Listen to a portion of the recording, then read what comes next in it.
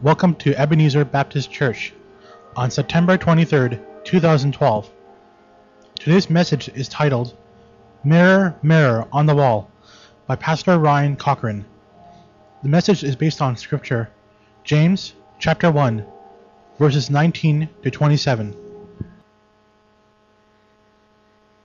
Pray together.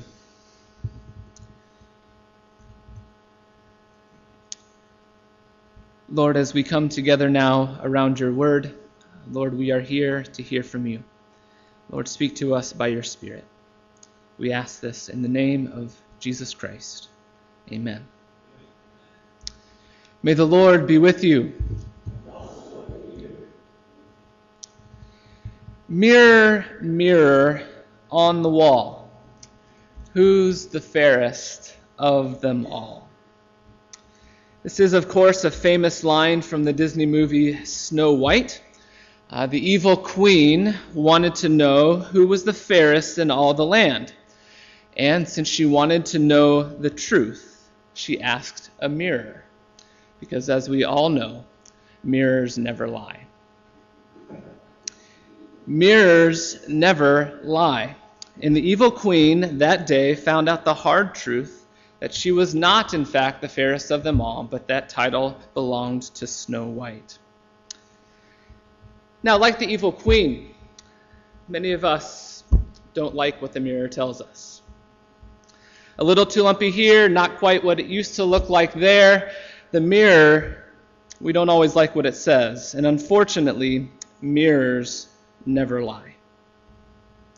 James also knows that mirrors never lie. And he uses the illustration of a mirror in this passage to describe the way that the Word of God works in our lives. The Word of God is a mirror that reflects our reflection. What James tells us in this passage is that the Word of God is held up to us and it reveals the truth about us. And James tells us that we are foolish if we hear it, if it is held up to us and we go away and do nothing. Hearing the Word of God, walking away and not doing it is the same as looking into a mirror, seeing that you have some food stuck in your teeth, and walking away and not doing anything about it. It's foolish. The section of James today is focused on the importance of hearing the Word of God and putting it into action. Do not merely listen to the Word. Do not only allow the Word to be held up to you so that you may see the truth, but you also must put it into action. I think that for many of us who have been Christians for a long time, these words are particularly important for us to hear. We've heard the Word of God. We know it very well. We can recite portions of it. There's many of you in here who have heard so many sermons that you probably already have a pretty good idea of what I am going to say today. You could probably predict some of what I'll say. You've heard the Word, you know it. But James says, do you do it? James is calling us to action. If we hear God's Word and don't do it, then we are deceiving ourselves about our faith. Throughout the book of James, he calls us to pay attention to our life, calls us to consider our actions and ask whether or not they match up to the faith that we say we believe in. What does what I do say about what I believe? James knows that we as human beings can very easily deceive ourselves, to make ourselves believe that we are somebody that we are not. And James says that when it comes to our faith, the only way to not deceive yourself is to look at your actions. Are you doing what the Word of God says or not? And this is why James uses the illustration of a mirror. He wants us to examine ourselves, our own actions, because a mirror doesn't lie. It tells us the truth about ourselves. A couple of weeks ago when I was speaking at Challengers, I did a little bit of math for them. I figured out how many days of their lives they had spent just listening to sermons. just listening to sermons. Now, many of them have been around a little bit longer than many of us, so I did the math for them, and I figured that if they have been a Christian for 60 years, and they've been going to church pretty much every week, then in their lifetime, in those 60 years, they have listened to 3,000 sermons. 3,000 sermons. And if the average sermon is 30 minutes long, then that means that they have spent 62 full days of their life listening to sermons.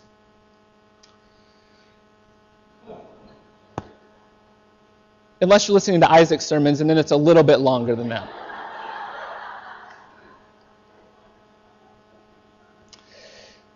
If you've been a Christian for 60 years, and if you've spent at least 15 minutes a day in the Word of God, then after 60 years, you have spent 228 full days in the Word of God.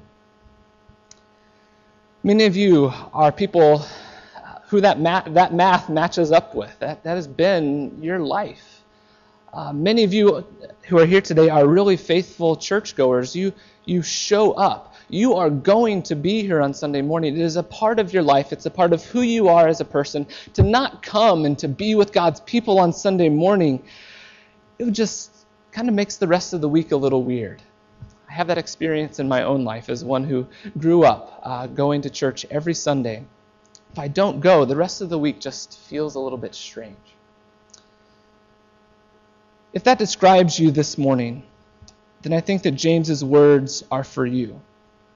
These words are a challenge for you to consider whether or not you're simply wasting your time here. Or worse, deceiving yourself into believing that you're someone that you're not. And this is James's point. If you are a person who hears God's word, whether through preaching or through your own personal Bible study or through your times of prayer, if you are a person who spends time listening to God's word, but do not respond in doing what it says, then you're wasting your time. You're deceiving yourself, and your hearing of the word is worthless.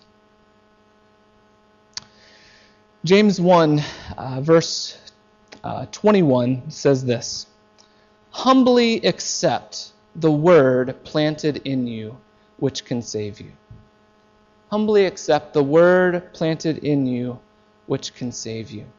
Hearing the word is important, but the word must find a place in us. We must allow it to do its work in us. We must hear it and accept what it has to say. Humbly accept the word planted in you. In the Gospel of John, chapter 8, Jesus is being challenged by some of the Jewish religious leaders about his ministry and about the words that he's saying. And these religious leaders are calling into question who Jesus says that he is. And Jesus has this interesting response. In John chapter 8, verse 37, I think it was, Jesus' response to them is that the reason that they are challenging him, and Jesus says the reason that they want to kill him, is because his word cannot find a place in them. Jesus is talking to religious leaders, people who knew the word of God better than anyone. They had read it more, they had heard it more, they had studied it more than anyone else in their day, likely more than any of us here. And yet when the Word of God in the flesh, Jesus Christ, is right before them, they cannot receive him. They cannot hear his word. His word had no place to rest in them. They were not willing to receive it. They did not humbly accept the word planted in them, and so they wanted to kill him. Does the word of God find a place in you? This is the question that I have been considering and have been convicted about this week in preparation for this sermon. Does the word of God find a place in me when I hear it? James uses this image of a seed planted in soil. Humbly accept the word planted in you. Does the word of God find a place in you? When you hear the word, does it find good soil in you? Are you ready to receive it? Do you want it to take root and to grow in you? And I think that's my problem sometimes. I hear it, but I don't want it to find a place. I don't want to be suitable soil because I know that that word may cause me to change, may cause me to have to act differently, may cause me to make some sacrifice in my life that I'm not yet ready to make. And so I make sure that that word falls on that other soil in my heart, the soil that isn't good. Does the word of God find a place in you? Are you ready to receive it? Or are you resistant to it over and over again? I don't know about your heart this morning, but you do. How do you receive the word of God that you hear? Are you ready today and each Sunday? Are you ready for it to speak to you? Do you want it to speak to you? Are you humbly ready to accept what it has to say to you? This made me even to think specifically about my life, because I found that there were some areas of my life where I seek to keep the Word of God out. Some areas where I love to hear it, usually the places where I've already been changed and where I'm ready to obey, but the other areas I try to keep the Word of God out. So maybe it's some other area in your life, some specific area where you hear God's Word to you and you make sure that it falls on the soil where it won't take root. You ignore it. You go on a little bit too quickly rather than asking what God wants you to do. Does the Word of God find a place in you? Hearing the Word is important, but in order for that hearing to make a difference, we have to be humbly ready to accept it. And when we humbly accept it, James says, we then must do it if our faith is going to be real. One of the very famous quotes in James is the words that come later in chapter 2. Faith without works is dead. Faith without works is dead. In the verses that we're looking at today, especially verses 22 through 27, say the same thing in a different way. Faith without works is dead. A hearer of the word who is not also a doer of the word is someone who has deceived themselves. Faith without works is dead. But James, after he calls us to make sure that we are not only a hearer of the word, not only people who are ready to receive it when we hear it, James's attention then goes to what doing the word actually looks like. And for the rest of our time this morning, I want us to focus on where James's attention went after he's writing about making sure that we do what the Word says. This is what James says about what doing the Word looks like. Verses 26 and 27.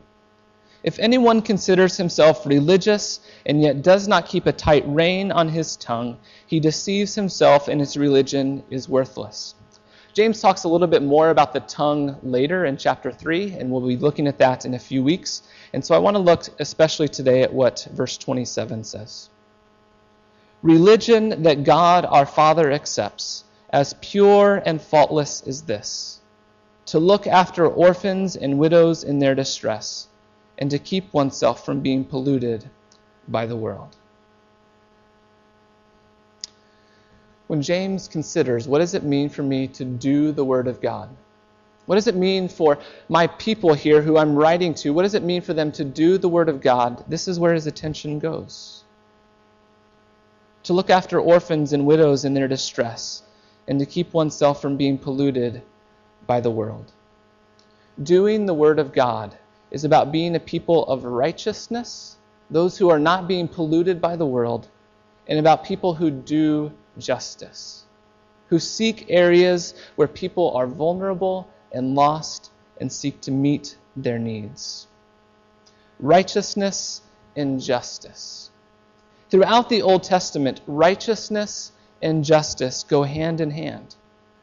Throughout the Psalms and the prophets, these two ideas go in hand. Righteousness and justice, throughout the Psalms and the prophets, describe the character of God. God is righteous. God is just. And righteousness and justice are also the things that God wants to do in the world. It's what He wants to see happen in the world. He wants to bring righteousness and bring justice in the world. Righteousness and justice throughout the Old Testament, the Psalms and the prophets, especially righteousness and justice, describe the character of God and also describe what he is seeking to bring about in the world. Psalm 89, for example, says that righteousness and justice are the foundation of God's throne. His rule is based on his righteousness and his justice. The prophet Amos cries out that one day, when the Messiah establishes his rule on the earth, that justice will roll down like a river and righteousness like an ever-flowing stream.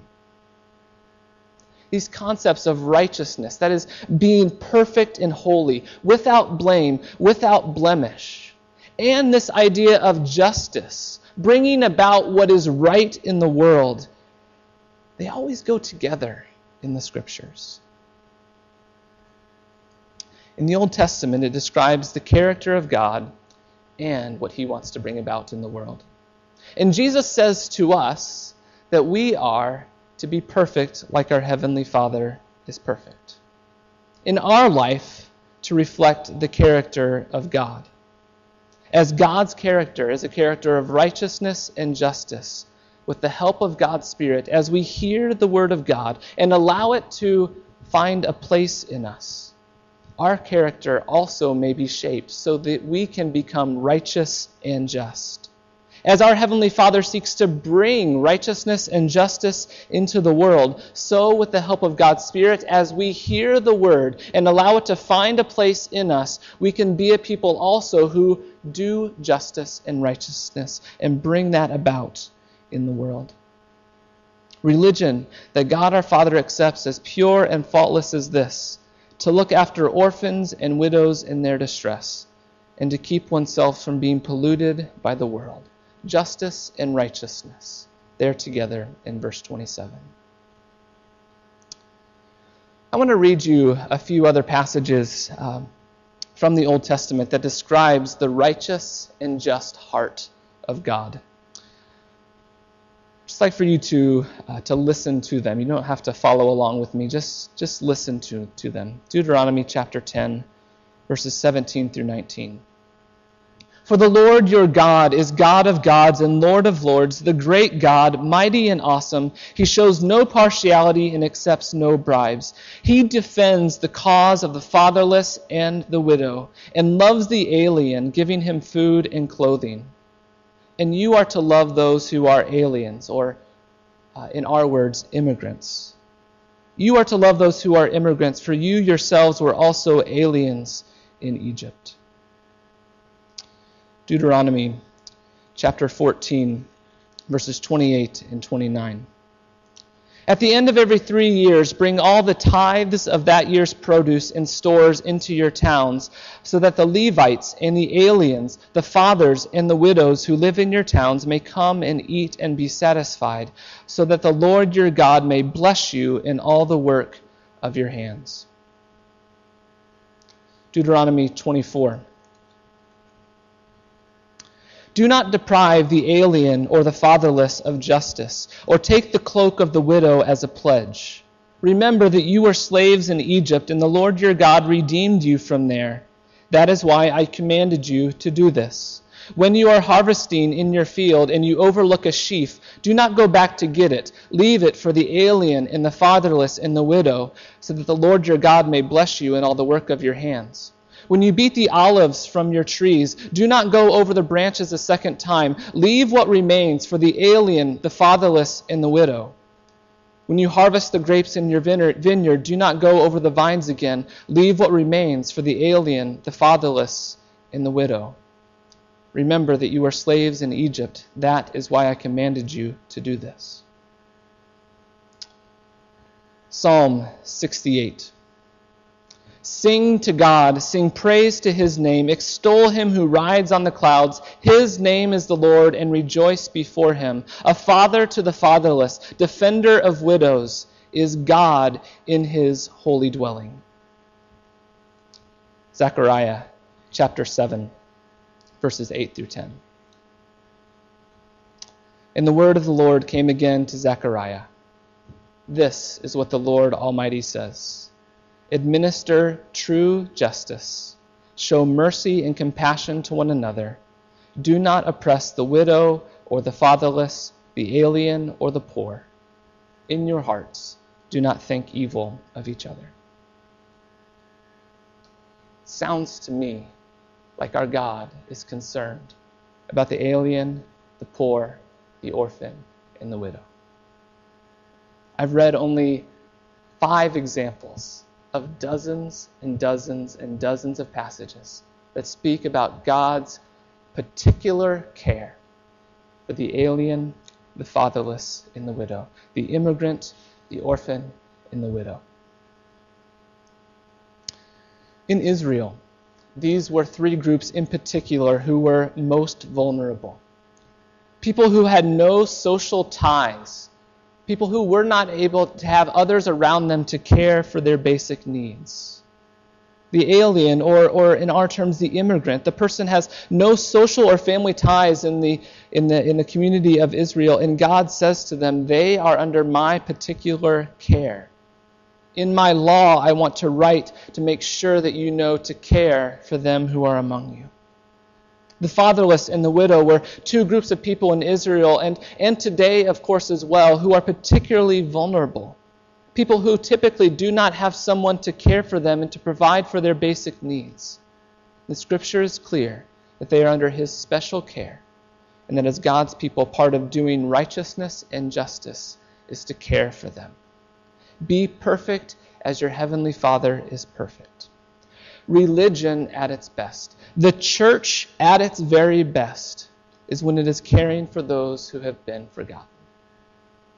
The church is at its very best when it has its eyes open for the places where people are living in loneliness and despair, and when God's people, the church, step into those places and become visible expressions of the heart of God.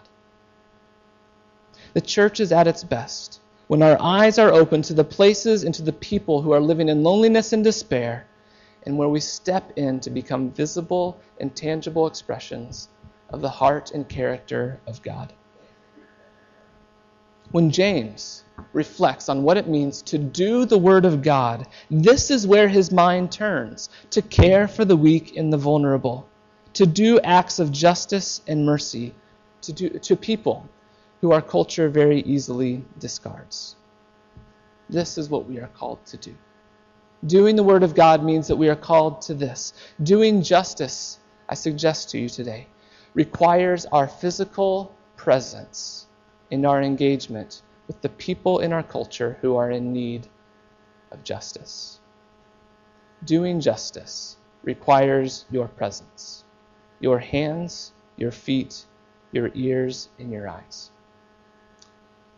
The reason I make that a point is that I think that too often around issues of justice, we mistakenly believe that those issues are resolved on the level of public policy and politics. Issues of justice will be resolved if only we get the right politician in place. That's important. Public policy and political influence is important, and we pray that Christians will be in those positions so that our culture will more reflect God's justice. But what about you and me? What about Ebenezer Baptist Church? What is James calling us to do to bring about righteousness and justice for the alien, the orphan, and the widow, and for others who are vulnerable around us? These groups of people that very clearly have God's attention should have our attention as well. And so I want to take each of these groups of people that James describes, or that the Old Testament describes, the alien, the orphan, and the widow, and to just give you some examples of ways that we can bring justice in these places simply by our presence. Simply by our presence. These are examples. I trust that as you think about this in your life, the people who you encounter in your life, that you could come up with much better examples than I could, but these are examples about the ways that you and I can be people of justice as we reach out to those who are in these positions. What about the orphan? In particular, the vulnerable child, born or unborn, that does not have a parent that loves them. How does the church respond to the orphan? One church that I know of has very intentionally sought to create a culture of adoption in their church.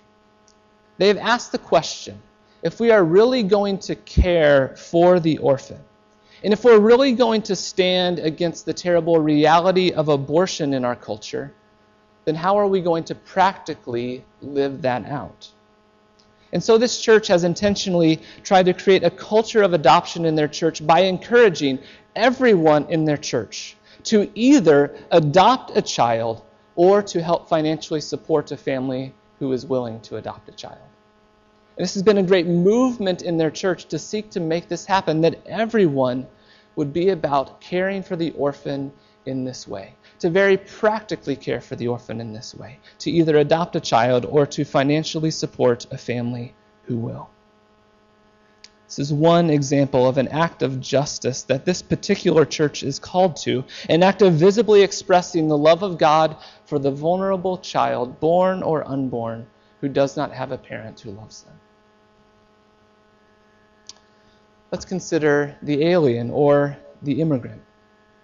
The theme for our 85th anniversary celebration is going to be a celebration of our church as a church made up mostly of immigrants. This church was established and built by immigrants who came to this country. And as we consider the present reality of our church and in our neighborhood, our church finds itself in the neighborhood in Vancouver that has a higher percentage of immigrants than any other neighborhood in our city. So our church in the past has been shaped by this immigrant reality, and it seems that in one way or another, our future will be shaped by this immigrant reality as well. So, how do we express the heart of God to immigrants, to aliens in our city, these newcomers who are living in our neighborhood? How do we respond to them? These people who are seeking to make connections. The example I've given is one I've given many of times, is that we need to be a people of hospitality.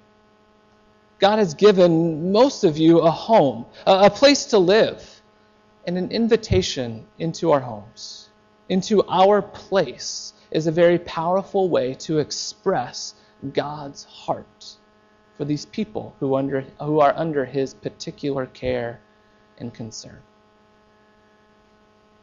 What about the widow? We have many widows and widowers in our church, or also older people who have never been married. God's heart is especially with these people, and our hearts should be with them as well. And I have no better suggestion for us but once again to be people of hospitality. Maybe not this time hospitable with our space, but hospitable with our time. To sacrifice the time to go and to visit, maybe with another member of our church, maybe with a neighbor that you know of who lives near you. In the years that I've been a pastor here, I've had hundreds of visits with older people in our church, and something that I so often hear them say is that the days are so long. The days are so long. A visit, a phone call from a friend, extending hospitality by using our time to visit these dear people is a visible and tangible expression of the heart of God. Religion that is pure and blameless is to care for orphans and widows in their distress and to keep from being polluted from the world. Righteousness and justice. Friends, these suggestions that I've given today are, for the most part, literally something that everyone could do. We don't need a public policy pass. We do not need the right person to be in office. We can do the Word of God. We can act out our faith in a way that God accepts. Doing justice, though, requires your presence, your action. Doing the Word of God requires you allowing first to allow God's Word to find a place in you so that you will be led to do these things. Mirror, mirror on the wall. What does your life say about your faith? What is reflected back to you?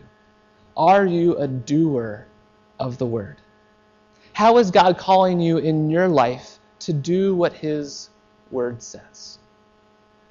Where in your life do you resist it? Where do you not allow God's Word to take root? Are you one who has heard God's Word your whole life, but is deceiving yourself about your faith?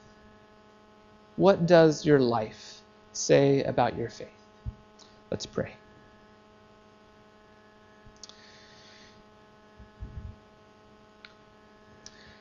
God in heaven, we thank you for revealing to us your heart for the alien, the orphan, and the widow. Lord, I pray that in our life, as James has told us, Lord, that in our life that we would be doers of your word, that we would respond with your love and your compassion to those around us who are vulnerable, who are lonely, who are in despair and in need. And that we would do your justice by being present with them in a real way.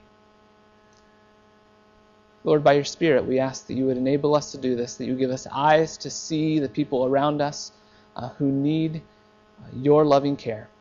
And God, you would enable us by your Spirit to do it. In Jesus' name, amen.